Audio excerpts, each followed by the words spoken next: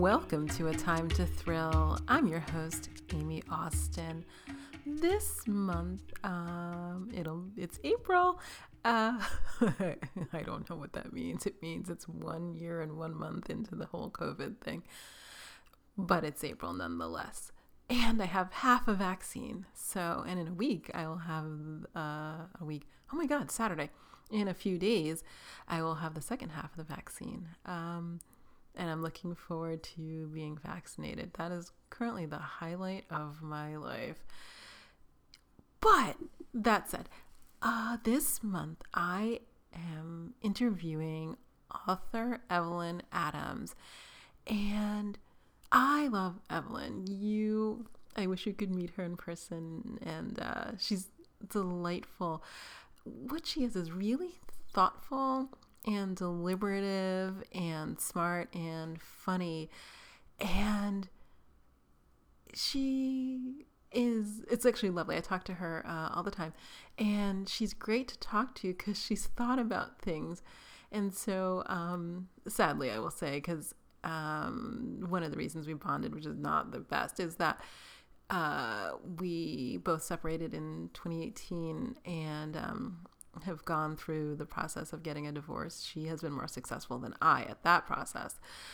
But she has been really helpful as we sort of go through this process. And she's a great person to bounce ideas off of about anything in life.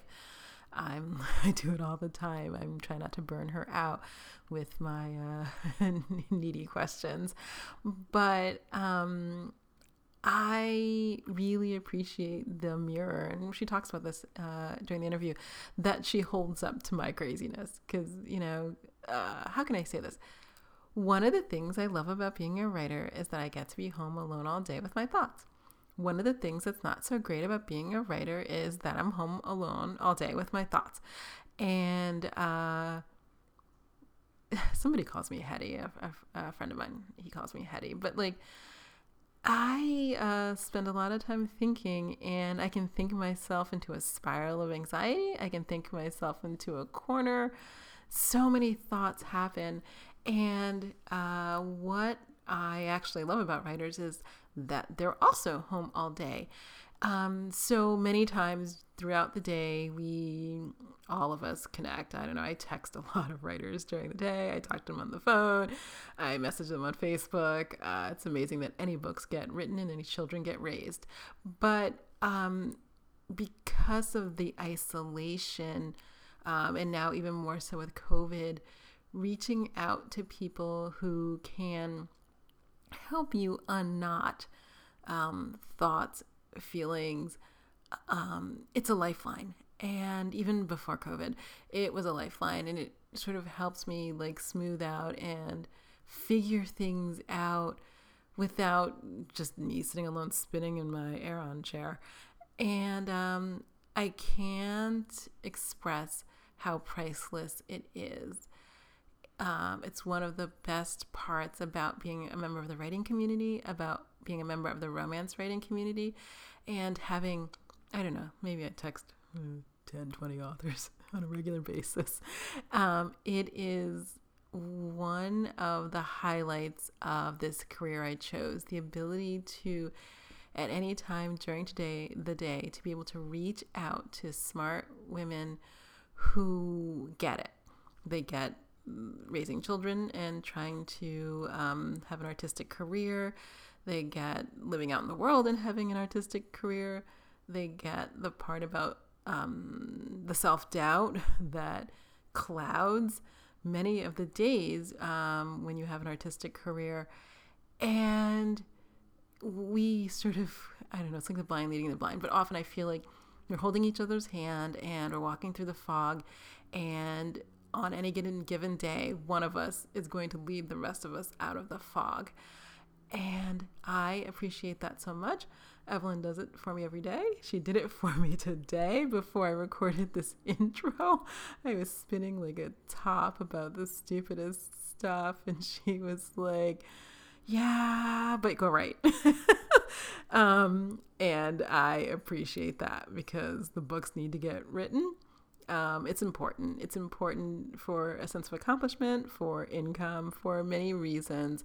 But I can't tell you how much I appreciate this community of women, and Evelyn specifically, for making that process a joy and a delight day in and day out. I think once you hear the interview, you will fall in love with Evelyn as much as I do.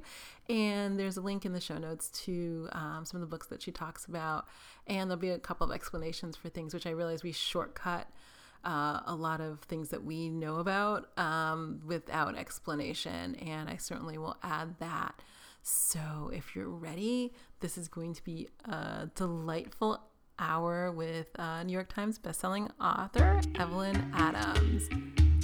Let's go!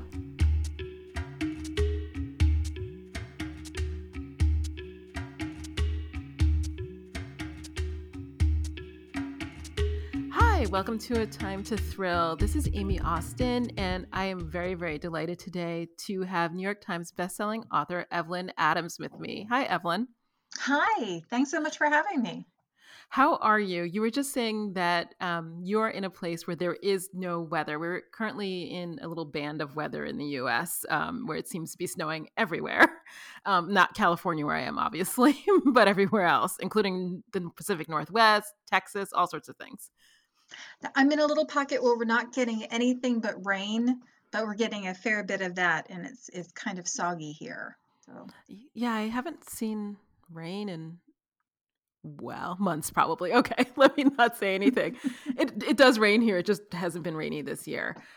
So I have so many questions for you. So I want to say this. I met Evelyn in, oh God, 2020 is a wash. So maybe 2019 or 2018. I can't remember because it all runs together pre-COVID at a romance writing conference in Houston. So what possessed you to go to Houston for that conference? which one was it? Was it RWA or was it I, th- RAM? I think it was Ram in one of the, I went the first 2 years, so I don't know after that. Yeah, it would have been RAM then.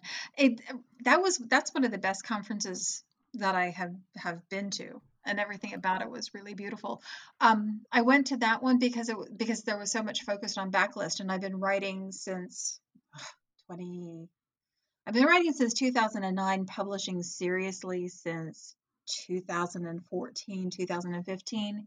Okay. And so I had amassed a pretty significant backlist.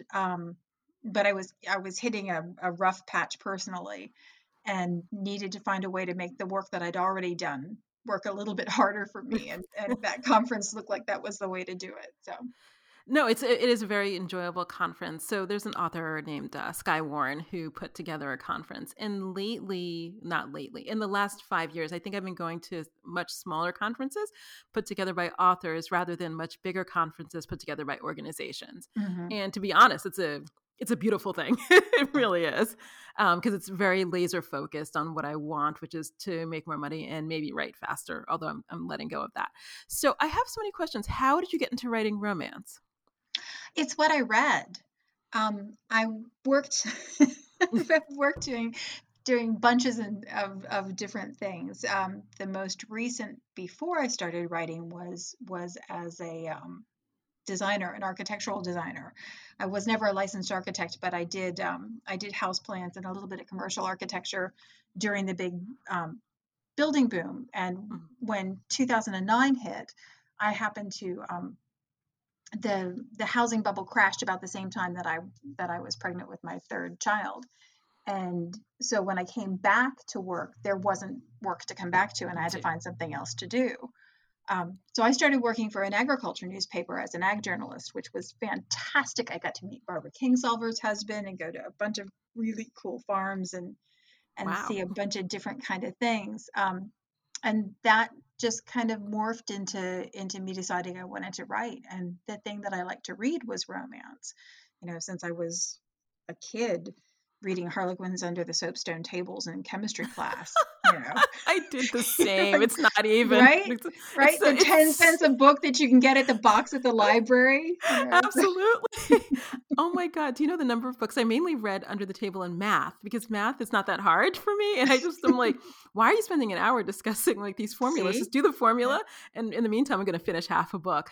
Yeah. So, oh my God. So I read a lot. So my first romances, I'll be honest, were from my grandmother. So I have two. I guess most people have two. So I have two grandmothers. One is like a rough and tumble sort of woman who like built her own furniture and like rode a tractor and all that. And then my other grandmother, I never saw out of a skirt in my entire life. Oh, wow. She always wore, she was born in 1906. She always wore a shirt waist dress, stockings, shoes, gloves. Like I really, like, I only realized now, like, I don't think I ever see, I think she took her hair down occasionally. You know what Hmm. I mean? Like, but Yeah. she always had it like in a little chignon. Like every day she got up and pulled that whole thing together, talcum powder, perfume, all that. Oh, So, wow. so she's very like on the surface prim and proper. She lived in a brownstone in Brooklyn and all that. But she had a collection of romances. And the thing is, we never talked about it. So I would visit her every weekend. And I found, I actually have it. It's called The Taming of Tamsin from the 70s. And there's a lot of punishing kisses. And, Oh, she came to work as his secretary and he's not going to speak to her ever. And then he's in love with her. And like in retrospect, not such a great example, but somehow compelling. Like I would sit there, like when I would go to her house, I would sit in the kitchen while she was cooking because women, and I would read those books. So she would cook, go to church and gossip on the phone, and I would sit and read those romances. And nobody ever asked me because a kid in the corner reading, nobody bothers them. But I was probably not appropriate for like 8, 9, 10. But I started reading them then, oh. and they were just sucked me in. But I what was think it about it that got you hooked? I think so much of it for me early on was that whole nobody puts baby in a corner quality to it, Mhm. and the Beauty and the Beast trope. You Okay. know, somebody is actually going to see me, and that is going to be magic. You know, Mhm. of course, magic will ensue when they see the real me, which when you're 13 years old and kind of geeky is a dream. It And is. then It's huge. It's still a dream, but that's a different conversation altogether. yeah, and that idea of being the person that can see the best in somebody else, see the part that nobody else sees, and that through love, through love that will become transformative. That has been something that has kept me in therapy for a long time. I can't. I can only say the same. And I'll be Right. talking to her tomorrow because I'm trying to unknot that, like unknot that knot. Still to this day, every week I bat my head up against it. But what were some of the earlier romances that you read? Like, what lines were you into? Oh, Because I read the Harlequins. My best friend had a job at the library, so I read tons of those little pocket Harlequins. mm-hmm. But the books that I remember reading weren't necessarily straightforward romances. My dad was a traveling salesman, Okay. and he had to fly a lot, and he read voraciously. So when he'd fly, he'd come back with a book that he read on the way there and a book that he read on the way back. So I read tons of Sidney Sheldon and tons of Andrew Oh, Greeley and a little oh bit of, God. it's like a little bit of there was Erica Jong and a bunch of stuff that was inappropriate for me to be reading at that age probably. Sure, absolutely. but he but he kind of like I kind of we never talked about it. I just steal his paperbacks when he'd come Mm. out, and No, he so never, you know. yeah, no, so I will say, like, so my growing up was dysfunctional in many ways, but one of the things that was great about it is that my mother read voraciously, but she only read English novels with like tiny print because they were imported at in the 70s, and so the print was really tiny to save paper. I know. I like now I think about it, I think I'd go blind. I don't know how she did it. My grandmother read Pulp Fiction. My mother's mother read Pulp Fiction. So that's where I read like I actually have when she died, I took like the original copies of like Rosemary's Baby and all of those. Yeah, those books. So she read those. My other grandmother apparently read romances. I mean, they all read the newspaper and stuff like that. But because before I went to the library, I don't think I started going to the library myself until I was about 10 or so. And I mean, it was a walk. I could walk down the street in Brooklyn, but obviously I read what was on the shelves, and it was those like three things: English novels, Pulp Fiction, and romance. You had a huge library. I grew up in a tiny little town, and we had a tiny little library. And so aside from the books that were on the shelves, there were always boxes of books that people had donated, that Oh, right. they would, Yes. yeah, that they'd lay off to the side, and you could take those too. And that's where most of the paperbacks and popular fiction stuff came from. I read V.C. Andrews, Flowers in the Attic and all of that kind of stuff too. And I was trying to think of where I got it from, and I don't remember how I got, because I That's don't remember buying books. I remember going to the library and stealing from my dad. I don't remember actually going to buy Oh. books until later on. So it No, I must have been didn't. something I picked up box. Yeah, there were the boxes, in the not in the Brooklyn Public Library, only when I was older, there were the boxes, but, I used to, like, when I was 13 and stuff, and I had more not a sort of autonomy, but I could get out more on my own. I went to used bookstores, and so you could buy, I don't know, 10 Harlequins for a buck or 10 Candlelight Romances for a buck or whatever it was, and those I would buy. I remember that, um, but I have such fond memories of so many romances, I can't even tell you. Yeah. Well, it's funny because it never occurred to me that it was something that I shouldn't be reading until we used to go to the beach every summer with a family from Virginia that my parents stayed friends with all along. And I was reading on the beach. That used to be my favorite thing. We'd park ourselves at the Outer Banks, and the grown-ups would drink gin and tonics on the deck, and we were free to roam. So Right. I'd go to the beach every day with my books and sit and read all day. It was fantastic. And one day, the father of the other family came down and saw what I was reading and said, "You shouldn't be reading that." And did the stern dad voice. I'm like, "What do you mean I shouldn't be reading this?" It was the first time anybody had told me that there was such a thing as books that were appropriate for kids and books that were appropriate for adults. I think my Oh. dad just figured, if I was going to read it, that was okay. So, Yeah, no, that's how I grew up. If you were reading, it was okay. Although I will say this, I now remember in fifth grade, Wifey by Judy Blume was like the the secret book that people read under their desk. Like it was handed around in class. I remember this. Tuck Everlasting and Wifey. Those were the two oh, like most wow. popular things in fifth grade that people were like passing around. So there was that because I don't think although Wifey, I think we got from the The library, at library. school, so I'm not sure. I'd love to know more about who was ordering those books now that I think about it, because it was K through 6. I mean, it wasn't, it was just an elementary school. Yeah. But now I have so many questions. But what made you think you could write romance? Because a lot of people, that's always the line in the sand, I think, where people sort of veer between, I could write this, and then I do write this. I think because I had been a reader for forever, that was part of it. But I think the reason that I felt like I actually could do it was because of writing for the ag paper. Because I wrote for them long enough that I felt like I had some proficiency, and that was originally what I wanted to do when I was in high school, and then I got sidetracked by a boy and went down a completely different path. Um, so once I started writing for the paper and felt like, okay, well, they're paying me for words, Hmm. so that there was a certain level of validity there. I actually, the first book I ever wrote was a middle grade novel, and I entered it in the local writing contest, and I got third place in the local writing contest. And I thought, well, okay, that's, like I can do something. Hmm. That book will never see the light of day again. And there were a handful of them in between there before anybody ever saw that. But it may be hubris, but it was the combination of working for the ag paper and feeling like I had gotten a little bit of competence, But I and then do. just writing tons and Oh, tons of stuff that never saw the light.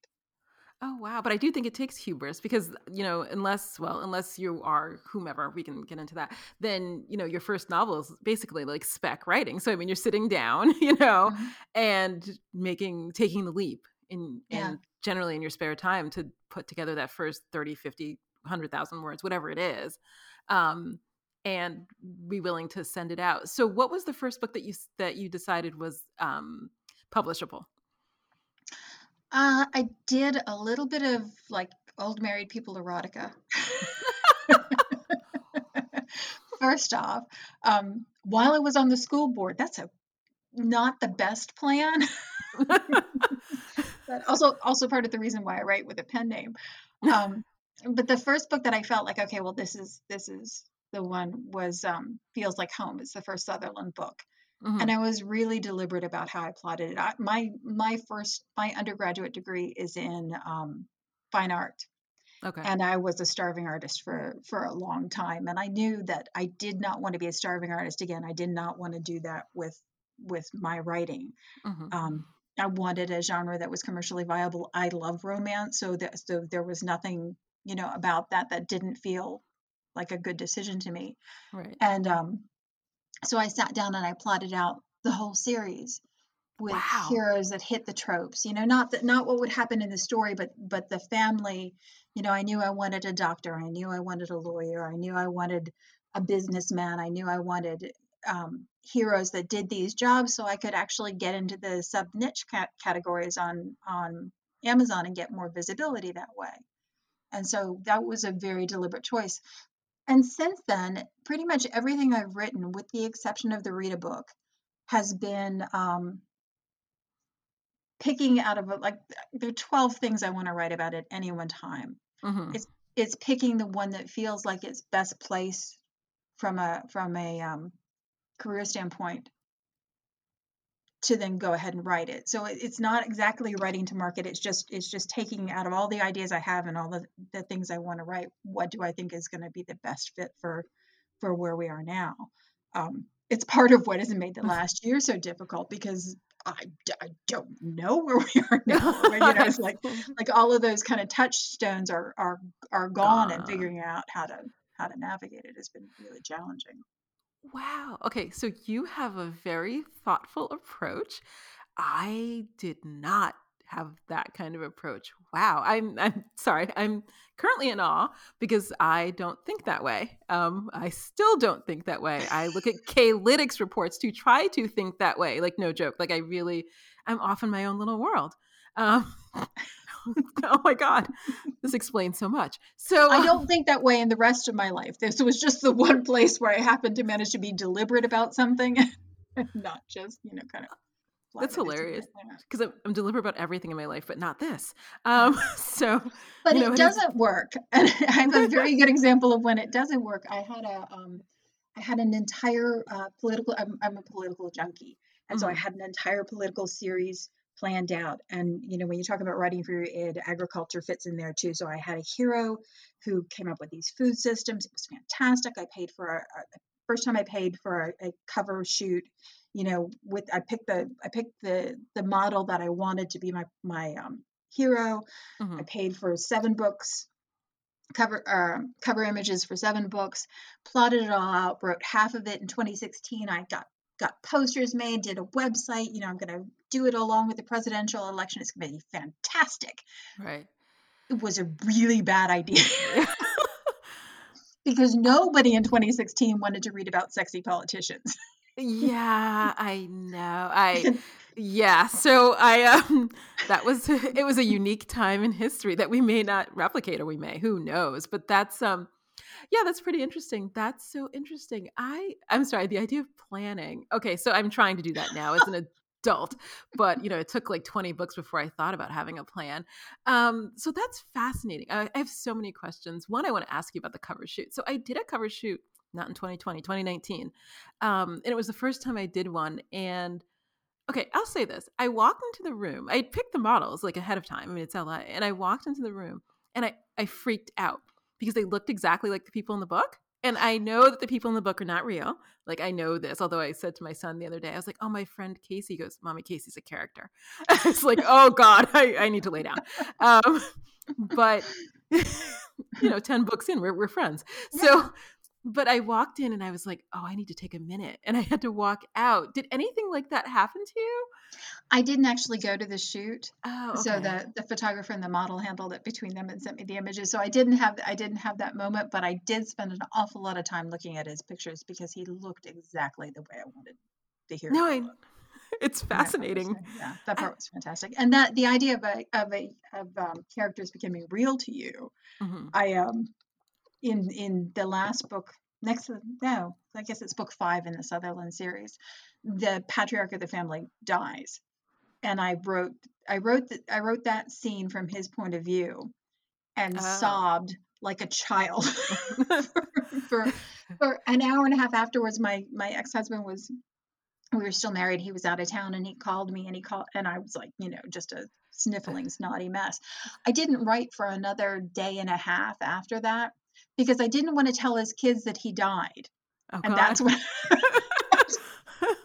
what I was going to have to do in the book. So I was like paralyzed for a day and a half just because I didn't want to tell the imaginary family that the imaginary father had imaginarily died. I, I don't know. Like, I'm going to be honest. Like, the people exist in my head as if they're real, which is probably why I called Mhm. them my friend when my kid and I were on a walk the other day. But I don't, I know they're not real, but in my head, they exist. They exist like other people. They just exist. I mean, I don't know Yeah. how they would not exist. I don't even know how to explain it. It's a weird sort of phenomenon. So, okay. So I have another question. So you wrote ag. So are those mainly like feature type articles or straight reporting, straight journalism, or? Mostly feature type articles.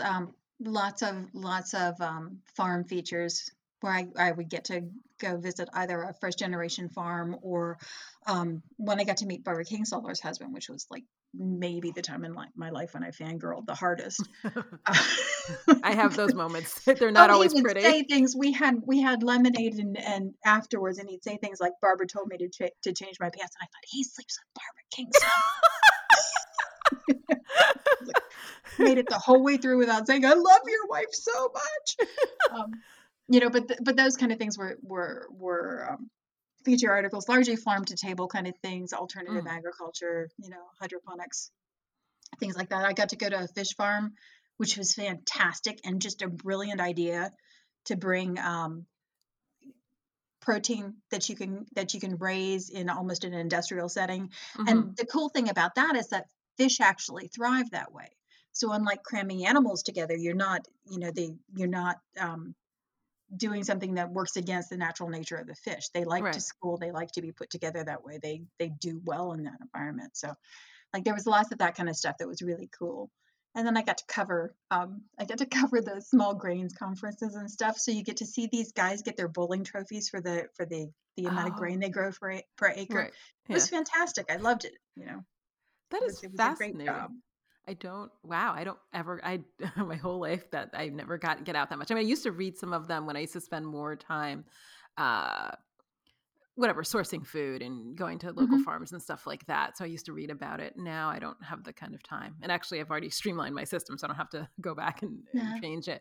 Although COVID's made that hard, but I was thinking about it this morning, but it is what it is. Okay. So then the other thing I want to know about was, okay, so what's your read a book? Oh, that's Deposition and a Dare. It's the Okay. first Saints and Sinners book, and it was my shiny ball, and I wanted to write it so badly, and I'd start working on it, and then I'd talk to my writer friends, and they're like, "Okay, fine, but you need to go back and do book six." you know, I'm Mhm. like, "Okay, but I really want to," and they're like, "We know, but you need to go back and do books." Okay, but I know, but it's really these people, and we know. Mhm. Finish book six first. And so I finished book six, and then I took some time, and it was unusual for me because at that point I was on a publishing schedule where I was juggling two series, um, the Sutherlands and then a billionaire series that was kind of a straightforward, sexy billionaire Right. series, and I was staggering my releases, but I was on a schedule where I was pretty much 4 books a year, 5 books a year, pretty tight production schedule. For the Rita book, I wrote it and I didn't do anything with it for months, Oh, wow. um, which is something that I had never done before, and then went back and did my first round of edits months after I had finished the first draft. And I really liked that process a lot. I would like to be able to repeat that because having the time to get it the whole way out of your head Mhm. before you go back into it was really something I enjoyed and something I think was good for the book. And that book was also the one where since I didn't have plans for it, um, it lost like 10,000 words and then gained another 20,000 words. It went back and forth a lot more than my other books did, Oh. before I got done. So was it more like a book of your heart then? Yes, absolutely. Okay. then I think you've now proven that whole book of your heart thing can be a huge thing. So what year was that? I'm not good with years. 2018. Oh, okay. Yeah, 2018. So did you go to the conference that year? I don't even know I where it did in was. Colorado. Hmm. Oh, it was that year. Okay, Yeah. sorry.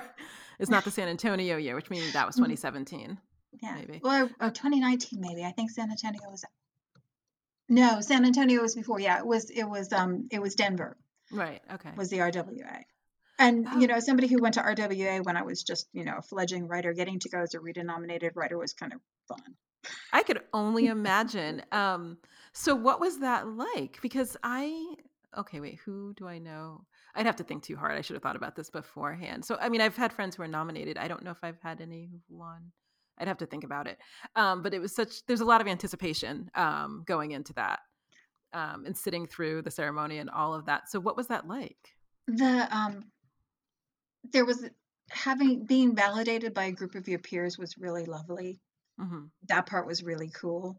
Um, Especially for somebody who's indie published, Right. because I had commercial success. I've been supporting my family for 6 years and was the primary breadwinner and still am the primary breadwinner for our family. At that point, it was a family of 5. Right. Um, so I had a fair bit of commercial success, which felt fine. But there's something about that validity that comes from having a group of your peers say, "No, we really like your work," and that felt really good. That was kind of like the getting pulled out of the corner Mm-hmm. moment, where you felt like, Uh, okay, well, it's like they really do like me, okay. they love me. They really do. It's like they really do. That part was really cool. Oh, wow. So the rest of it So was kind of nerve-wracking. oh my God. Did we wait, what dress did you pick out? Because I remember like my friend when she was nominated was like, I don't know, she was texting because, well, I hate to say this, she lives like 30 miles away, but in California, that could be Mars. But she was like texting pictures. Like I mean, I see her every so like once a month, but not that often. But she was texting pictures of like the dresses that she was trying on for the ceremony. Well, that was like the thing that was kind of bittersweet because you get nominated, right? And then you get to join this group with all the other people that are nominated. Mm-hmm. And the first thing that everybody worries about, like you finally have this little bit of validation from the professional organization, and like ignoring the RWA implosion that happened afterwards, which Right, is, subsequently. like, Yeah. but in that moment it was okay. Well, there's this little bit of validation, and all anybody could worry about was losing 10 pounds so they could fit into the This dress, is like it true. was this huge thing. And I went to my oldest son, I said, okay, I need a dress and I need for my butt to be smaller than it is now. So we started going to the gym, and it's like giving free rein to this 17-year-old sadist who works out all the time and saying, tell me what to do. And so he ended up I ended up working out with him for months getting ready for it. But I actually got a pug, like the pinup girl Hmm. dresses, which I still love. That's the only time I ever wore it, and I would very much like to wear it again. And it's a slinky black ruched, Oh, wow. Okay. curvy girl dress. It was fantastic. Okay. So what was it like then? I'm trying to think because they were nighttime then because they were both This, at night. Golden. yeah, Yeah. it was kind of overwhelming. I I need to clarify because I want to make sure that I didn't mislead you. I did not win. I was nominated. I did not Right. win. No. Julie Kenner won that year. I saw her on Sunday. No, on But Zoom. it was Sorry. I saw her. I didn't see her anywhere. We were on well, and Zoom. like Mhm. that was another cool thing Right. was getting to go to breakfast with Julie Kenner, because with my first RWA, her book was one of the books that they gave away, that was Oh. sitting on your Yeah. chair. Share. Yeah. And so, like, to all of a sudden be nominated in the same category that she was at the same time that she was like, oh, that's so cool.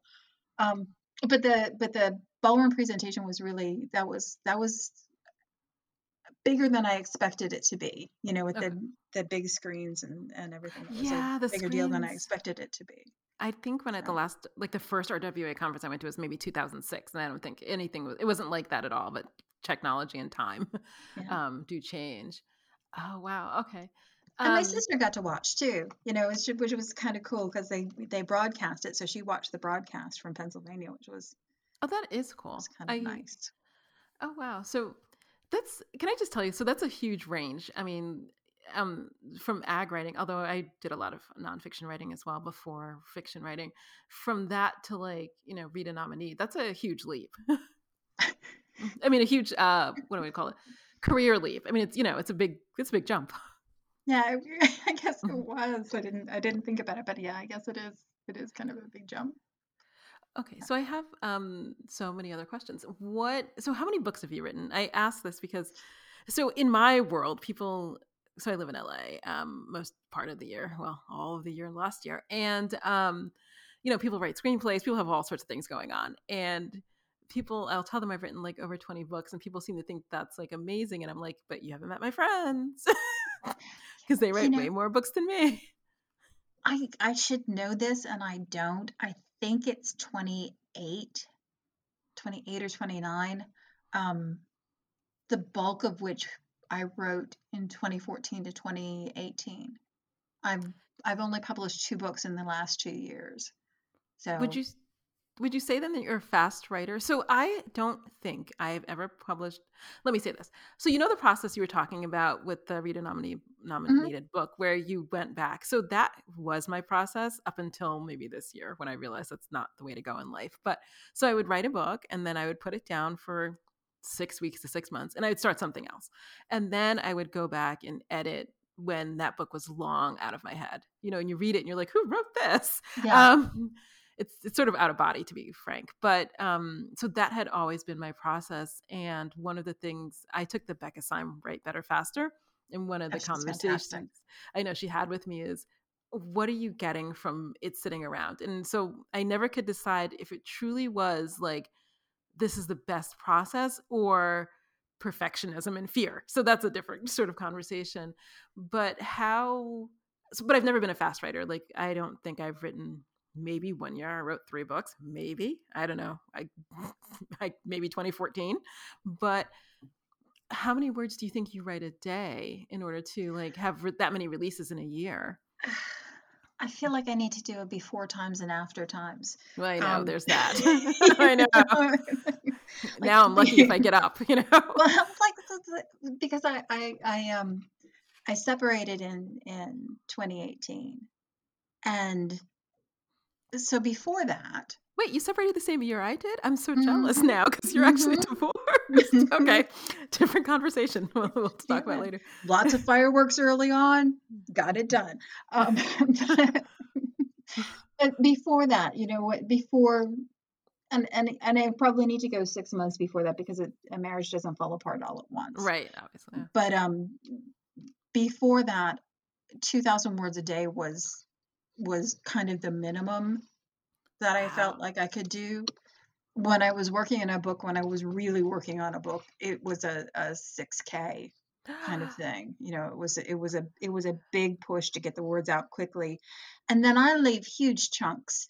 So when I write, if I don't know a character's name or if I'm going to send them to a restaurant and I don't know what they're going to eat, I want to include those details, but I don't do it in the writing in the rough draft part. I just make myself all caps notes. You know, this is what I want to gain from this. So sometimes even when I'm doing the sex scenes, Mhm. especially if they're early in the book and I don't know the characters yet, Right. I'll do this has to be where he feels vulnerable because in all caps, and then just leave it until I get to the end of the book and know who they are and then come back and write it that way. Um, so my rough drafts are very rough drafts. But at that point I was writing, Wow. 6,000 words or so a day pretty regularly. I could push to 10. I've never been a above 10K writer. 10 is my max and it would wear me out and take a toll the next day. But I could do it if I had to. Since Wow. 2018, if I hit 2,000 words now, I feel like I've done something, you know, because I just started to get back to writing again when the pandemic hit and the kids came Right. home. Yeah, I And know. so, I know. yeah, so that feels like a big accomplishment now to hit 2K. And it's weird Wow. because it's so far from where I used to be. So I'll say this, on a good day, I have 1,600 words. On a bad day, I have 1,600 words. I don't really vary. Um, but I don't leave the spaces. Like, I tried that and my brain rebelled. I think I spent maybe 40 minutes yesterday looking at the menu for the View restaurant in New York City, trying to decide what they were going to eat, which, is all of 4 words in a book. Um, but But I it's that's part of the work that has to be in your head. That doesn't Right. necessarily have to make it onto the page, so I know, but I have a lot of envy for fast writers, and I've determined after all these books, like, so Becca Syme, we had the one Mhm. on one, and she looks at me, over Zoom or whatever it was, and she was like, "So the process that you have works, and maybe you don't need to write faster." And I was like, "Huh?" I was like, "But what about the 2 to 10K and the people who are writing like 1 million words a day?" And she was like, "Does it work?" I'm like, it's never worked, but it seems so alluring to be able to move a little faster. I feel like I just plod like every day. It's just a little bit of plodding. Like, okay, well, I got my 1,600 words, and tomorrow we'll get 1,600 more, but it's really slow. But that said, I do write a fairly clean first draft because I have to fix everything because I'm a little crazy that way. And see that, like I think when you average the time, that probably works out just fine. No, it probably does, but it always sounds so glamorous. It's like I could just see like your hands are flying or whatever, and all I do is spin around in my house looking at the Ah, baseboards. the part that I love, and I haven't felt this in ages and ages, Hmm. is when the story is coming so fast my hands can't keep up. Hmm. And I have friends who dictate. I've never been able to do that. Even when I'm writing first person, I tried it in first person because I thought if I'm actually talking like the character, maybe that would make it easier. But I can't. It's like pulling teeth. It's Hmm. terrible. But there's a point in the story when it's going really well, and again, this is old days, Hmm. when it would feel like it was coming faster than I could type, and I love that feeling because it feels like at that point it feels like I just have to get out of the way, No, I feel it's like to me, that's the when it feels like magic. I had that happen Mhm. to me 2 weeks ago, and so of course I missed a Zoom session that I was supposed to have with somebody, and I'm like, "Why is my phone pinging?" And I was like, "Oh," and I had to write him, and I was like, "I'm so sorry." I don't even know what my character was doing, but I forgot, or I just I started at 10, I looked up, it was noon, and I thought, "Oh, sorry, I can't do the call now." But I do the flow state or whatever it is. I do love that, but I feel like it comes, I don't know, to be honest, once a week. And the other days are just a job. Yeah. I Well, was and thinking, like yeah. there's respect for the job, it's one of the first RWAs I went to. I heard Nora Roberts talk, Hmm. and she's like, you put your butt in the chair and you write. It's a job. You do it the way other people do their work. You don't get to goof around waiting for the muse to come. You sit down and write, and that's how you write as many books as she's written. And to me, there was kind of this. I think maybe because I came from fine art way Hmm. back in days of yore, and that whole idea of like divine inspiration and being struck by the muse kind of thing. Wow. Yeah. I didn't want to do any of that. I wanted to tell good stories. I wanted to find something like that one bit of truth that you find in everything. There's always that one thing that's true, and that little bit of truth is true regardless of the window dressing around it. Right. And I wanted to find that thing and be able to share it with other people, and do it in the construct of, okay, well, I'm going to do this in a way that respects the work. So That's so interesting. I think Nora Roberts may have had a deep influence on many romance writers because that is the thing that gets my butt in the chair every day. It's like I was, trolling around looking at my son's bedspread the other day, not writing, and I thought, okay, so I don't know. I was gonna I don't know, put his socks away or something, something Mhm. that's inconsequential. But I was like, it. Sometimes I call it my journeyman job. Like sometimes I just get up and I just start typing, and it doesn't feel magical and it doesn't feel whatever. But what I did find, I think when I first, I don't know when she spoke about that because it did change how I wrote years and years ago.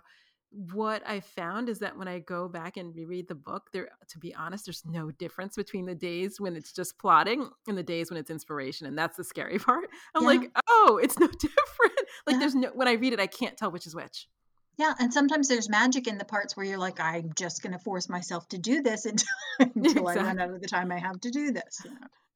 Yeah, no, I just trust me. I left them in the restaurant. I think I don't even know what happened. Oh, she was having a cheese plate, and then I was in the shower trying to decide if she's pregnant. So I have this pregnant character who's just she had blue cheese, and then the week before she had champagne. I was like, oh, she's just spiraling. Like this is not going well for her. Bring on the listeria. I know. So I was like, oh, this is not going well. But she has a lot going on in her life, and it's just hard. Poor thing. My friend Casey's struggling. So it is what it is.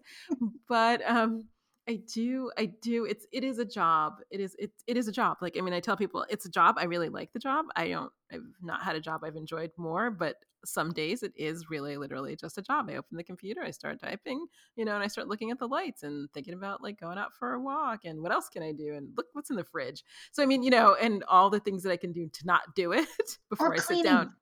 I So hate clean. to clean. I'm terrible. Like I'm just my family is Pennsylvania Dutch. My grandmothers were phenomenal cleaners. I hate it. I'm rubbish at it. I just it's and it's like okay, well I could write or I could clean and I'm gonna pick cleaning. How does that happen? No, trust me, I was sweeping the front steps the other day because Mhm. this is what I think I actually don't like about California. So I have an arch before the door. You know what I mean? Like there's a space that's just an open Mhm. arch because we don't have that much weather. But dust comes in through the arch all the time. And so I was like, my son's like, "What are you doing?" I was like, "Well, I'm gonna go sweep the steps." And he was like, "So him being home all day to watch me, right, has been a mirror that I did not necessarily ask for." Because I was like, he's like, "Well, what is the debate?" And I was like, "Well, nobody needs to sweep the steps. Like nobody's dying of like step sweeping." Mhm. And he was like, when you do sweep the steps, then you sit down and then you type consistently. And I was like, "Oh God." I was like, "Really?" He was like, "Yeah." Mhm. He's like, "Because sometimes you sit there and there's no noise, and then sometimes you sit there and it's clicky." And I thought, "Wow, okay." So then I That's went. pretty cool. I know I went and swept the steps, but then also I do have a critic of my writing process. He's like, I know that at the end of the day there are words, but I didn't realize how much I paced and walked around Yeah. and fiddled all day until somebody told me. And So, I have so much trouble writing in the morning. mm, Like I have so much trouble getting up and writing in the morning. And there was a time when I would sit and stare at the screen and piddle and do anything but get my words. And then I'd go take my middle son to jujitsu mhm, and go to the coffee shop for 2 hours and get a whole day's worth of writing done in like no time. right. you know and it was the weirdest kind of backwards process because I thought if I could do that at 10 o'clock in the morning I'd have a whole rest of the day for other things, but that's not how it I worked. No, and I wonder. So I will say this. So years ago, when after I had a child, so my son is 11, I had to write in the mornings because that's when he was in preschool or whatever. And I finally, like after a lot of spinning in a chair and wrangling with myself, was able to do that because there was literally no other time to do it. And I was so proud of myself that I had finally worked out this process between like preschool and, well, fourth grade when I could do all of that. And, now I'm back to writing in the afternoon and at night because I don't have to take him anywhere and I don't have to put the pressure on myself. And I think I'm enjoying it more like I used to. So if I don't write before 1 in the afternoon, we're good. Like I can do everything else before 1. And then from Mhm. like 1 to 5, I love that I don't know what that's magical. And then after that, maybe sometimes at night. And I wonder if it's going to be yet another adjustment period. If, like, say, we're all vaccinated and he can go back to school for 6th grade in the fall, then I'll be back to, having to switch Yeah. around and try something different. And I worry about that because there was a big gap of time in 2020 when I didn't write, when I was just like, what am I doing? Like, what's going on? Yeah. Well, And I, it's having everybody home that is crazy making for me because my kids are older mhm. but they're here. I know. They're here. They're No, right outside the door. They want things. They still expect like they're old enough that they should be able to feed themselves at a certain point. I say I'm not a house elf like 12 times a day because it's like y'all ought to be able to handle your own stuff at this point. But there's nowhere to go. mhm. It used to be when that happened, I would go to the library. I love to write at the library. Oh, I'd love to go write at the library because it's quiet and I can't distract myself. I That's can't true. come up with 12 other things I ought to be doing. Or I'd go write at a coffee shop. It's Right, and so I had coping mechanisms in place when I couldn't keep track of things, when I couldn't find my feet.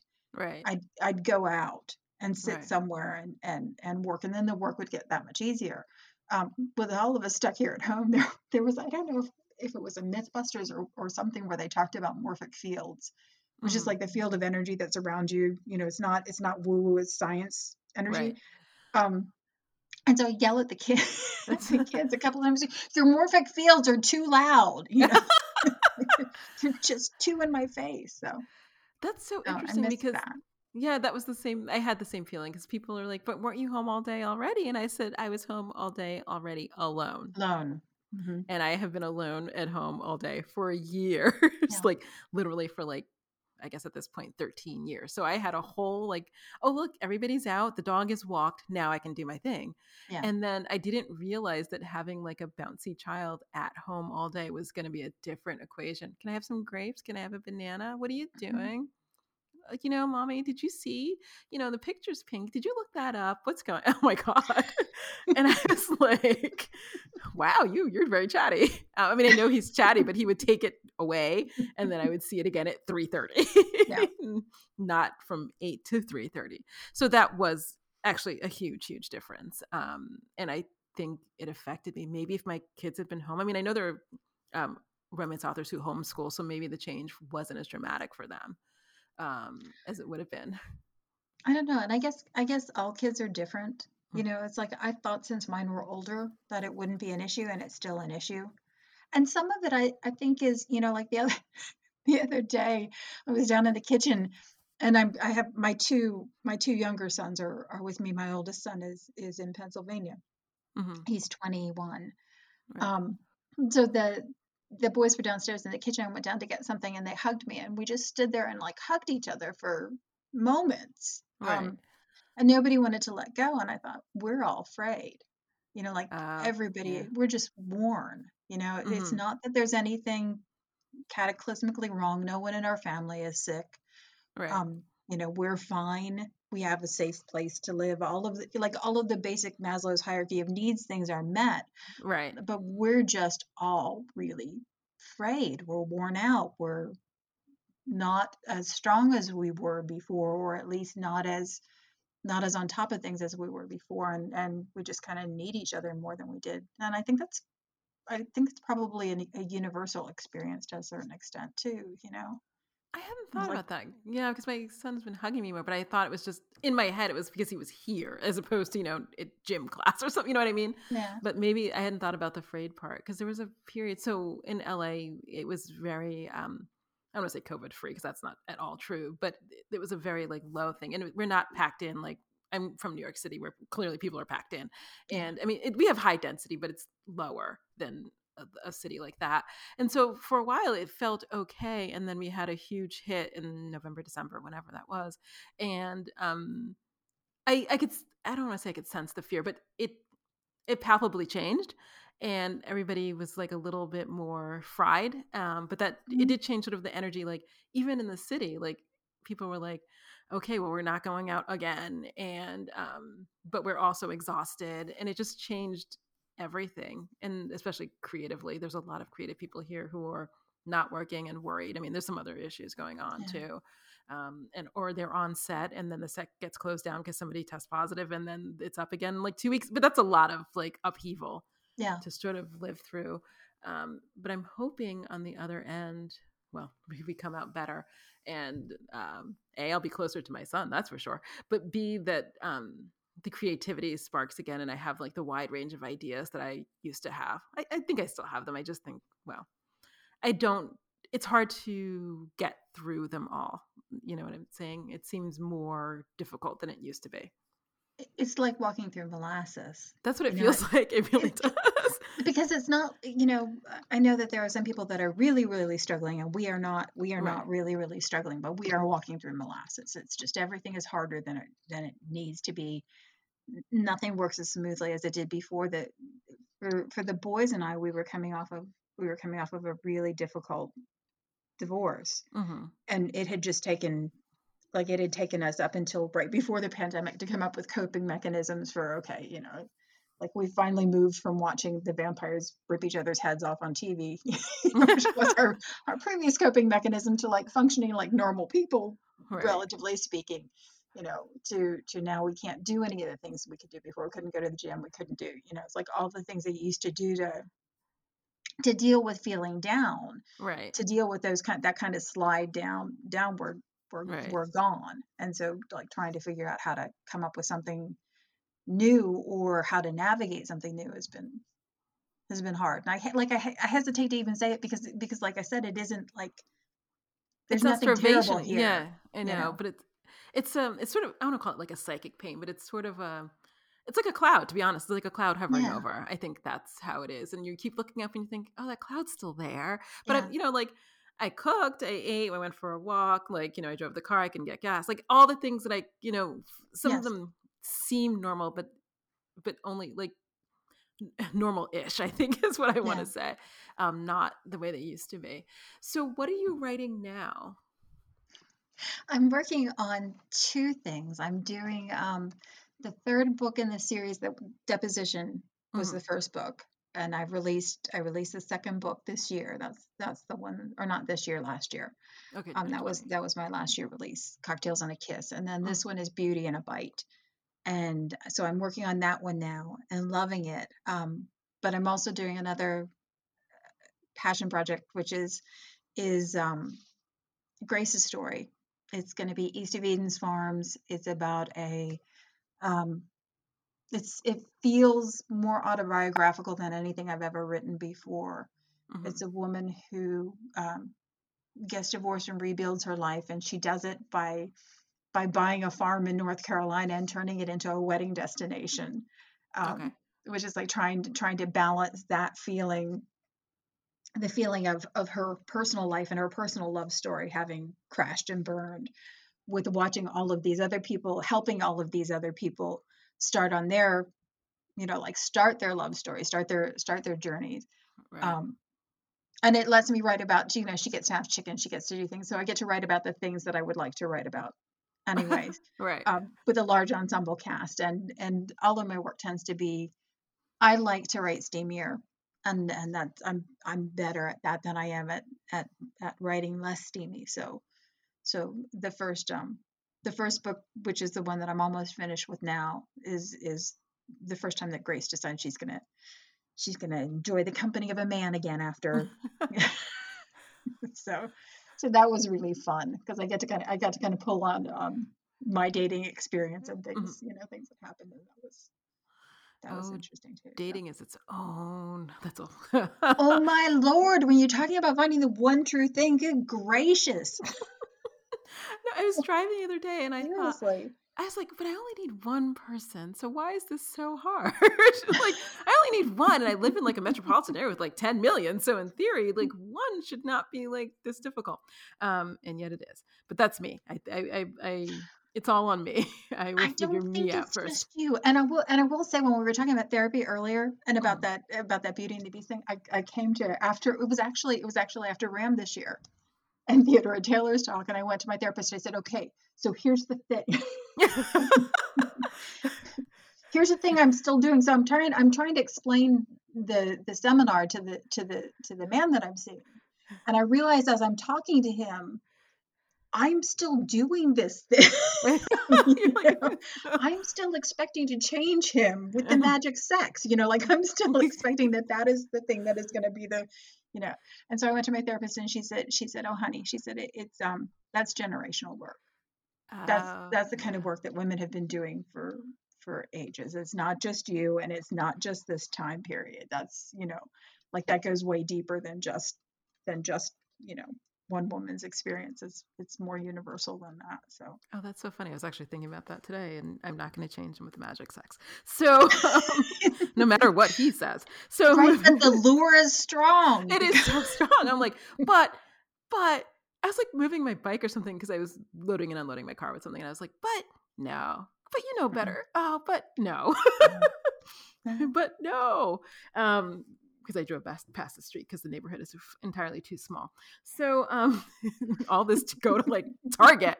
Yay. So what is the story that you're trying to tell? So a few months ago, somebody asked me this about my writing generally. And she was like, what is the story you're trying to tell? And until somebody had asked me that, I had never thought about it. I was like, I'm just writing these stories and, whatever. But when I sat down and actually thought about the question, I realized that I was trying to tell the story of like broken women who are healed by pick your thing, romance, vindication, it could be whatever it is. And who knows, that's probably my story. But what is the story that you think you're trying to tell? I think that may be part of one of the things that's changed for me, because Oh, in the yeah. beginning, I think the story I was trying to tell was it was more about families. You know, Mhm. the Sutherlands is a big family. The billionaires, it wasn't a big family, but they made a family. You know, that idea that you're either born into people you love, or you collect around you a group of people you love, and that's a that that that we don't do this by ourselves. You know, none Okay. of us do this by ourselves. There's a big ensemble, friends, family, blood relations or chosen relations are the support people, and then the love story fits into that. So you watch all the people in these families find their pairs, and the love expands and gets bigger and keeps going and going. Um, I think it's shifted now to more of a, when you grow up and you hear about people getting divorced, you think to yourself, well, that's a terrible thing. Mhm. That's a Yes. terrible thing. That's a terrible thing.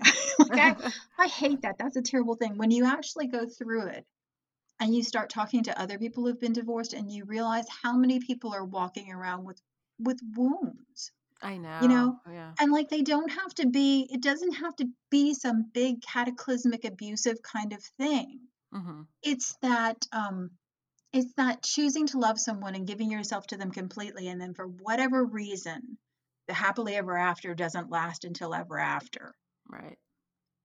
and then you have to figure out what's next, and you have to figure out who you're going to be in the next spot, and what you're willing to do with your heart, and your time and your energy and all of that kind of stuff. And that's a different kind of love. It's a different kind of thing. And that I think is what I want to that's what I want to tell now. That's the story that I want to talk about now, is the what happens afterwards. I read something this week where it was a poet, um, who said that, maybe the brokenness is the point. Mm. Maybe the beauty is found in our broken pieces, rather than it being like this always striving to be whole. And I think that there's something in there. I don't know exactly what it is yet, because Mhm. I haven't found it myself yet. Right. Um, but I think that that's what I like. From a creative standpoint, that's what I want to wrestle with. That's what I want to explore. Wow, that's amazing. That's amazing and self-reflective, and now I can't wait to read the books that are coming in your future. Well, it isn't anything yet. So. I know, but it will be. But it will be. That's the beauty of it. That's because it will be. Huh. I'm amazed. See, now I'm all interested in now the future Evelyn Adams as opposed to the past. Not Um, bad. well, no, because it's interesting. I think that maybe there'll be a shift. And it's something I've actually thought about. So I'm not writing romance right now, because I don't even know where to begin. And I think that maybe in the future I will, but it'll be a completely different experience. Like it will be less, I was listening to some playlist in the car when I was driving the other day, and every song has like some iteration of "Save Me" in the refrain, Hmm. and I was like, "Oh, maybe this is a theme." And I think that my original romances were people sort of like these broken women, and they found a savior. But I think that one of the things I learned in the last few years is that nobody's going to come save me, and I have to save myself, and that's a hard lesson. But maybe in the future romances, should I write them? my characters will save themselves, and maybe they'll be more whole people. More whole, less broken. I don't know. More whole people seeking out other people and fitting together in a different way. Yes, and that like that's like some of the songs are hard to sing along with, even though you really want to sing along with them. It's like I listen to the words and go, but I don't want to accept you for all of your bad stuff. I want you to deal with your bad stuff and get on with it. Exactly. It's like Yes. I want us all to handle our things, and then we can come together and handle stuff together. But that savior kind of thing, I don't want that, and I don't want to do that anymore. And No, so that's, spending time yeah. with characters that are kind of rolling around in that place doesn't have an appeal either. I want characters who are finding their own way, who are making their own space and dealing with their own things and making mistakes, but Growing. yes. Yeah, it'll Yes. be different. It'll be interesting. It'll just be different. And one day, I sort of see myself looking back and reading, like, books from the books I wrote in 2000, whatever, six, 5, 6, 7, 8, and with years are passing. I mean, that's like 15 years. And then books I write in the future. In my head, there'll probably be a line, and it'll probably be clear, like, these are the books from this era, and then these are the books from the other era. And I don't think either era will be any less valid, creatively, but it will be, at least for me, probably a hallmark of growth as a human being, and as Yeah. an artist. And we all need growth. At least I do. We're supposed to grow as artists. Mm-hmm. The writing commercially, the writing as a job doesn't negate the artist part of it. It took me a while to figure that out, but it doesn't. It just means that you find a way to tell a story in a way that people want to hear it. Yes. Yes. That's just good storytelling. No, it is. Yeah, because I live in, obviously, a place where a lot of the art is commercial, obviously. Yeah. And I find no fault with it. I had an argument once with somebody about that, and he was like, but if people are making money, have they not sold out? And I was like, no, they're telling stories that people want to hear and packaging them in a way that, people will take. And I think there's nothing wrong with that, because getting your stories heard or seen, whatever, depending on the genre, by or read by a lot of people is a beautiful thing. Yes, I think you're right about that. And so with that, I will end this interview with Evelyn Adams. I want to thank you so much for making the time. Thanks so much for having me. This was a blast. I love Evelyn. Evelyn, so in addition to my therapist, Evelyn actually gets it in life. And I know very few people who get it, but she's on the list of people that I turn to when I'm like spinning around about life. And I'm forever grateful for that role that you have in my life. I am grateful for that as well, because you have saved me from very many cute boy mistakes. And yet I still make them. But that's a different conversation for a whole different time. I'm working a lot easier to see that for other people than it is to see it for yourself. I appreciate your role as mirror in my life. So. We all need maybe one or two of them. Not more than a couple, but I do appreciate that. Thank you so much. Oh, thank you.